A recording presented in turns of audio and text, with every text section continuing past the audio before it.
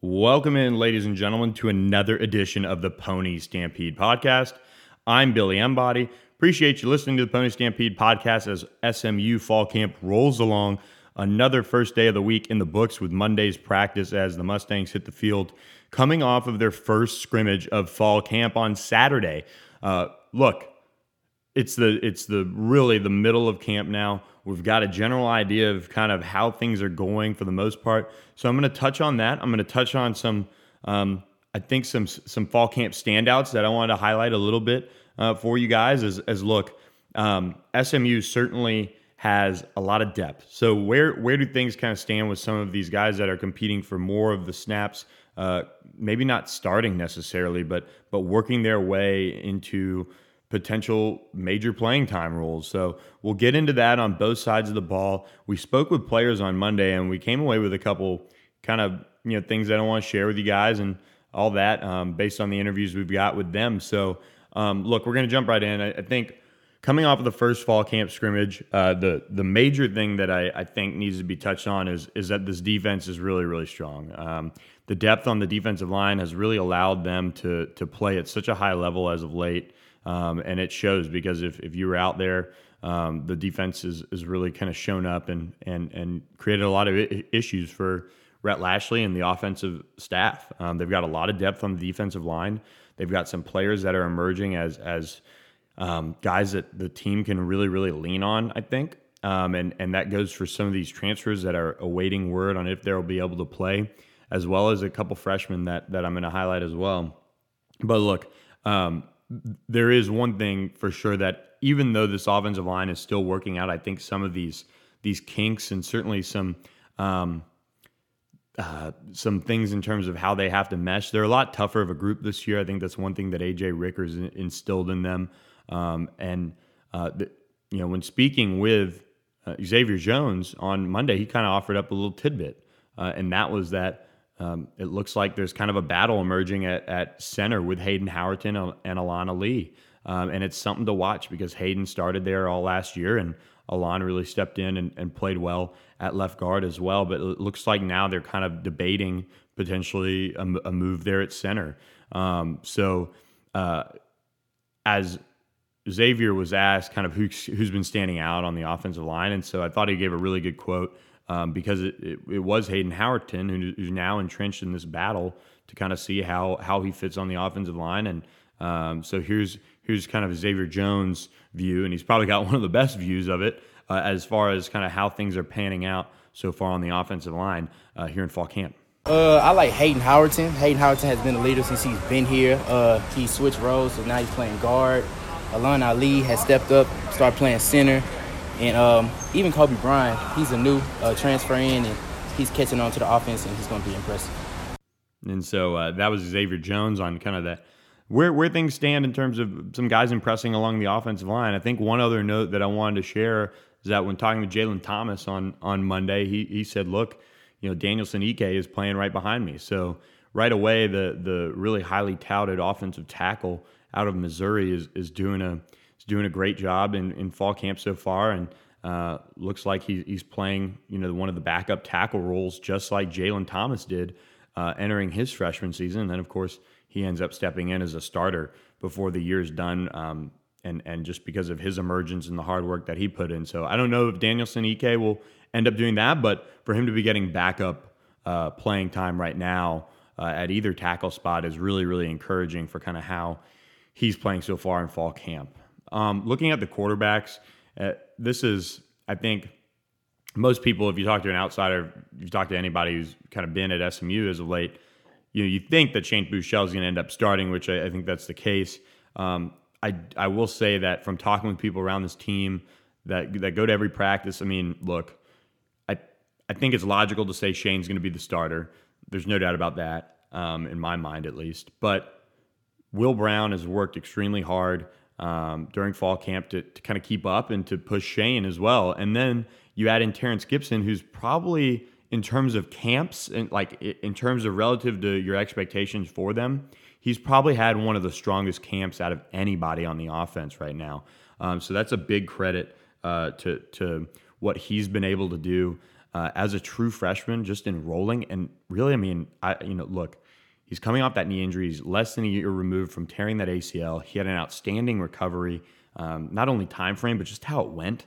And the word is that, they're letting him run around in practice, and I don't think they're letting him be live, but they're saying, look, go take off, do what you do. And so he's been very impressive. And SMU, I mean, just from talking to a few people, they feel like they've really hit on Terrence Gibson so far. He's been really impressive for Rhett Lashley and that entire crew. So a lot of positivity around the quarterbacks. And then also a lot of positivity around the freshman running backs, Tamarick Williams as well, in that group. All three, Tamarick, TJ McDaniel, Ulysses Bentley, are all going to contribute to this team. I know that as running backs, you probably want maybe one of them to redshirt. But look, next year, what's going to happen is you're going to have Xavier Jones and K'Mon Freeman gone, and you're going to need Tamarick to be what he's been in this camp, which has been an impressive running back, a bigger back, 235 pounds, being able to break away like he has been. If you watch some of those videos that SMU's released, it's just been something where he's really impressed after putting on that weight. He's kept the speed up to an extent, I would say. And then you add in McDaniel and Bentley, who have really been versatile. And, Ulysses has elite speed, and TJ's just a really good athlete. So they feel like they've, again, hit on, two really good backs in terms of their signing class. And then they've gotten an emergence from Tamarick Williams, which was desperately needed heading into this year as Jones and Freeman wrap up their careers this fall. Looking at the wide receiver group, somebody that I've heard a lot of buzz about is Tyler Page. He's really played well, and just being a great safety valve, somebody that can certainly catch the ball and get a lot of yak and make plays out of maybe some shorter passes. And then all three freshman receivers, and I think more so Calvin Wiggins and Rashee Rice, have really, I think, separated themselves in terms of being viewed as guys out of the trio that can contribute right away. Wiggins, if you've been watching a lot of the camp tape that they've released, I mean, he's been really explosive. Rashee Rice has made some big plays, and Kiki Burns just kind of keeps coming along, and we'll kind of see where he ends up as fall camp gets into the second half and kind of more into the later half of camp before they start prepping for Arkansas State. But I think Calvin Wiggins has been a real impressive receiver. They're going to have trouble keeping him off the field. And then you've got to pair that with the trio of James Prochet, CJ Sanders, and Reggie Roberson. I mean, they've got, embarrassment of riches at the wide receiver position. To kind of wrap things up offensively, I do want to point out that our Pony Stampede staff put together a great notebook from practice on Monday, kind of what we saw, what some of the takeaways were, and I encourage you to check that out. It's VIP. Some great notes about the tight end, some great notes about the rest of the offense, and then after the break, we'll touch on a lot more on the defensive side of the ball, but and there's tons of notes on the defense in that notebook as well. But look, I did just want to pub that for our subscribers. If you're not a Pony Stampede subscriber, I encourage you to go check it out because there's plenty of good stuff from Matt Galatson and Tommy Shafazada, who are out at practice on Monday getting interviews, as well as putting together that practice notebook. So with that, we're going to take a quick break as we'll transition to the defensive side of the ball and kind of talk about some of those surprises, some of the things I'm hearing out of fall camp on the defensive side of the ball, and then an SMU assistant got a pretty nice preseason honor as the Pony Stampede podcast rolls on after this break. Paramount Plus and the National Park Foundation present A Mountain of Zen. Are you still listening? Good. Take a deep breath. You needed a break. This Earth Week, you can live stream 7 national parks for 7 days on Paramount Plus. So, yes, you can literally stream a stream. Paramount Plus, official streaming partner of the National Park Foundation. This is Tony Kornheiser's show. I'm Tony. You expected someone else?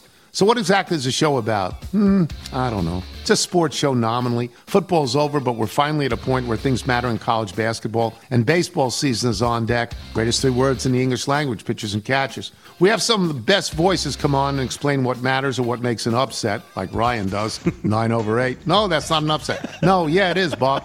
And if you're lucky, I might just tell you about my search for discounted sleep pants or my worries about what my dog just ate. Listen on the Odyssey app or wherever you get your podcasts.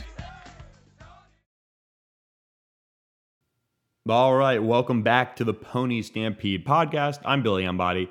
Appreciate you guys listening. Please leave us a rating, a review, subscribe to the Pony Stampede podcast, share it with your friends as we continue to review where fall camp is at this point and kind of what on the defensive side of the ball now as we turn our attention to that. Some of the things I'm hearing out of fall camp and a couple things stand out to me.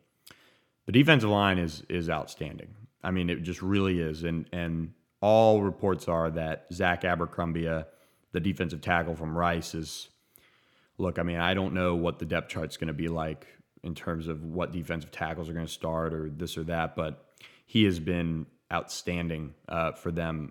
Just a veteran that is very, very productive and fits in very, very well. Highly educated young man from Rice that was super productive for the Owls. Comes over to play his final year at SMU, and like I said, just ton of rave reviews from people I've talked to about Zach and what he's been able to do on the defensive side of the ball. But look, that entire defensive front has just given SMU's offense a lot of problems in terms of pass protection. I think for the most part, they've been able to kind of have their moments here and there running the football, but it's been kind of being able to get that push from the interior, have the offensive line have to focus on that, and then you add in the fact that you've got guys like Delonte Scott, you've got Gary Wiley, you've got Toby Ndukwe, you've got different guys coming off the edge that they kind of throw in there, and they just keep rotating them. And so they have certainly made their mark on the team so far. I think that they've got just a ton of pent-up anger as far as how last year ended. And then also, I mean, they've just put in the work this summer and this fall. So I think probably out of any position group, I'm most excited to see the defensive line and kind of how they pan out when the lights come on and you open it up and see kind of how things go, because Kevin Kane has a lot of different options with that defensive line and what they can do and how versatile they can be in presenting different fronts and things like that. So as far as linebacker goes, look, I think it's kind of one of those things where it's kind of par for the course. I mean, I think you're going to have Richard Moore in the middle. You're going to have Pat Nelson in there. And then it's going to be, Delano Robinson was one of our standouts from today. He had a really impressive practice. And they'll kind of, go through there and see how the rest of that unit shakes out in terms of depth players and guys who've stepped up. But I mean, it's a group that I think you, for the most part, know what you're going to get. All three have played a lot of football now. It's just a matter of taking that next step. And, for Rich, for example, it's getting to that all AAC level. I think that one guy that has stood out a little bit is Preston Ellison. He's made some nice waves with some of his plays. So he's a second-year linebacker making some waves. But, all right, on the back end of the secondary, it's certainly... I think there is a lot of uncertainty, a good bit of question marks, and rightfully so. But I really think that if they're healthy, they've got a chance to be pretty good. And I mean, you can kind of say that for a bunch of different position groups on this team, but I think the secondary has the biggest kind of boom or bust potential here. Because look, at corner, you're going to have Sam Westfall and Robert Hayes most likely. Again, if Rob can stay healthy, that's a big boost.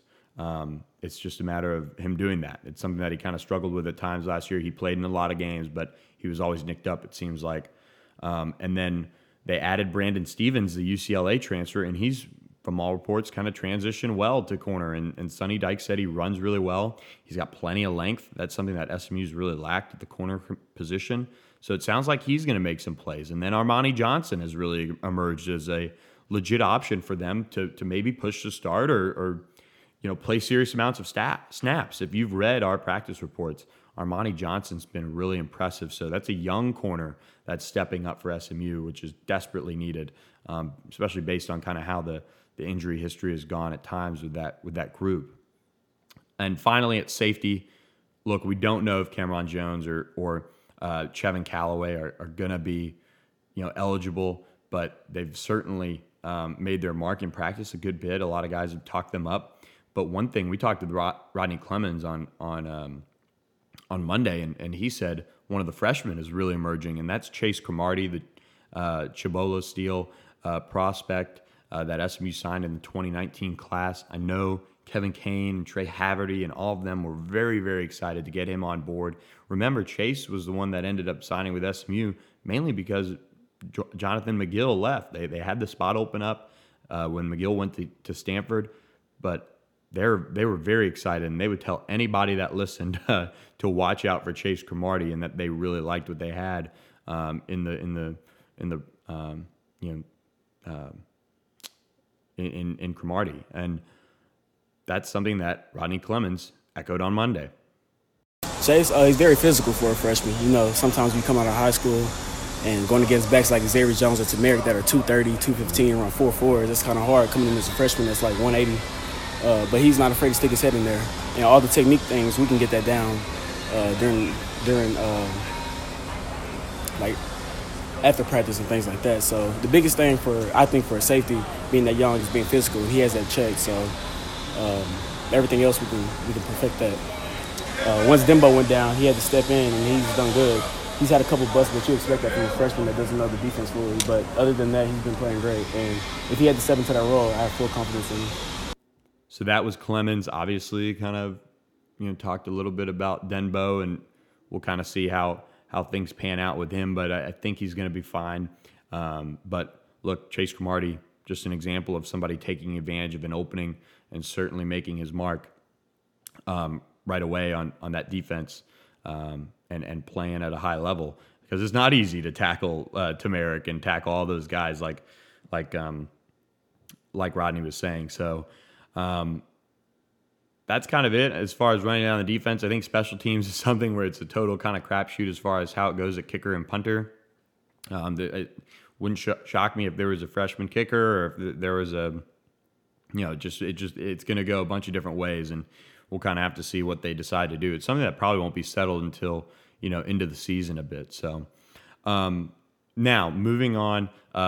I'm going to close out the podcast with recognizing Randall Joyner. For the second straight year, he was named a 24/7 Sports 30 Under 30 list. A big honor for him. Somebody that's really catching a lot of buzz nationally as a young coach, and not only from 24/7, but I talked to Larry Johnson when Randall Joyner was hired, and he just had a ton of great things to say about him, and that was way back in the spring before he coached it down for SMU. So a well-deserved piece of recognition for Randall Joyner to make that list of some of the top up and coming young coaches in the industry.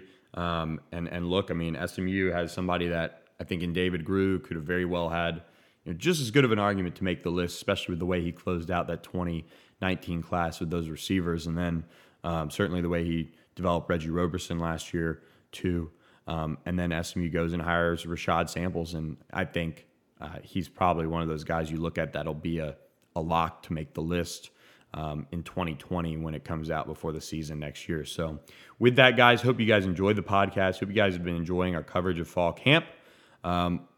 Keep it locked on Pony Stampede as we continue to roll through fall camp, and we'll catch you guys next time with a fresh pod. So thanks for listening to the Pony Stampede podcast, and hope you guys have a great week.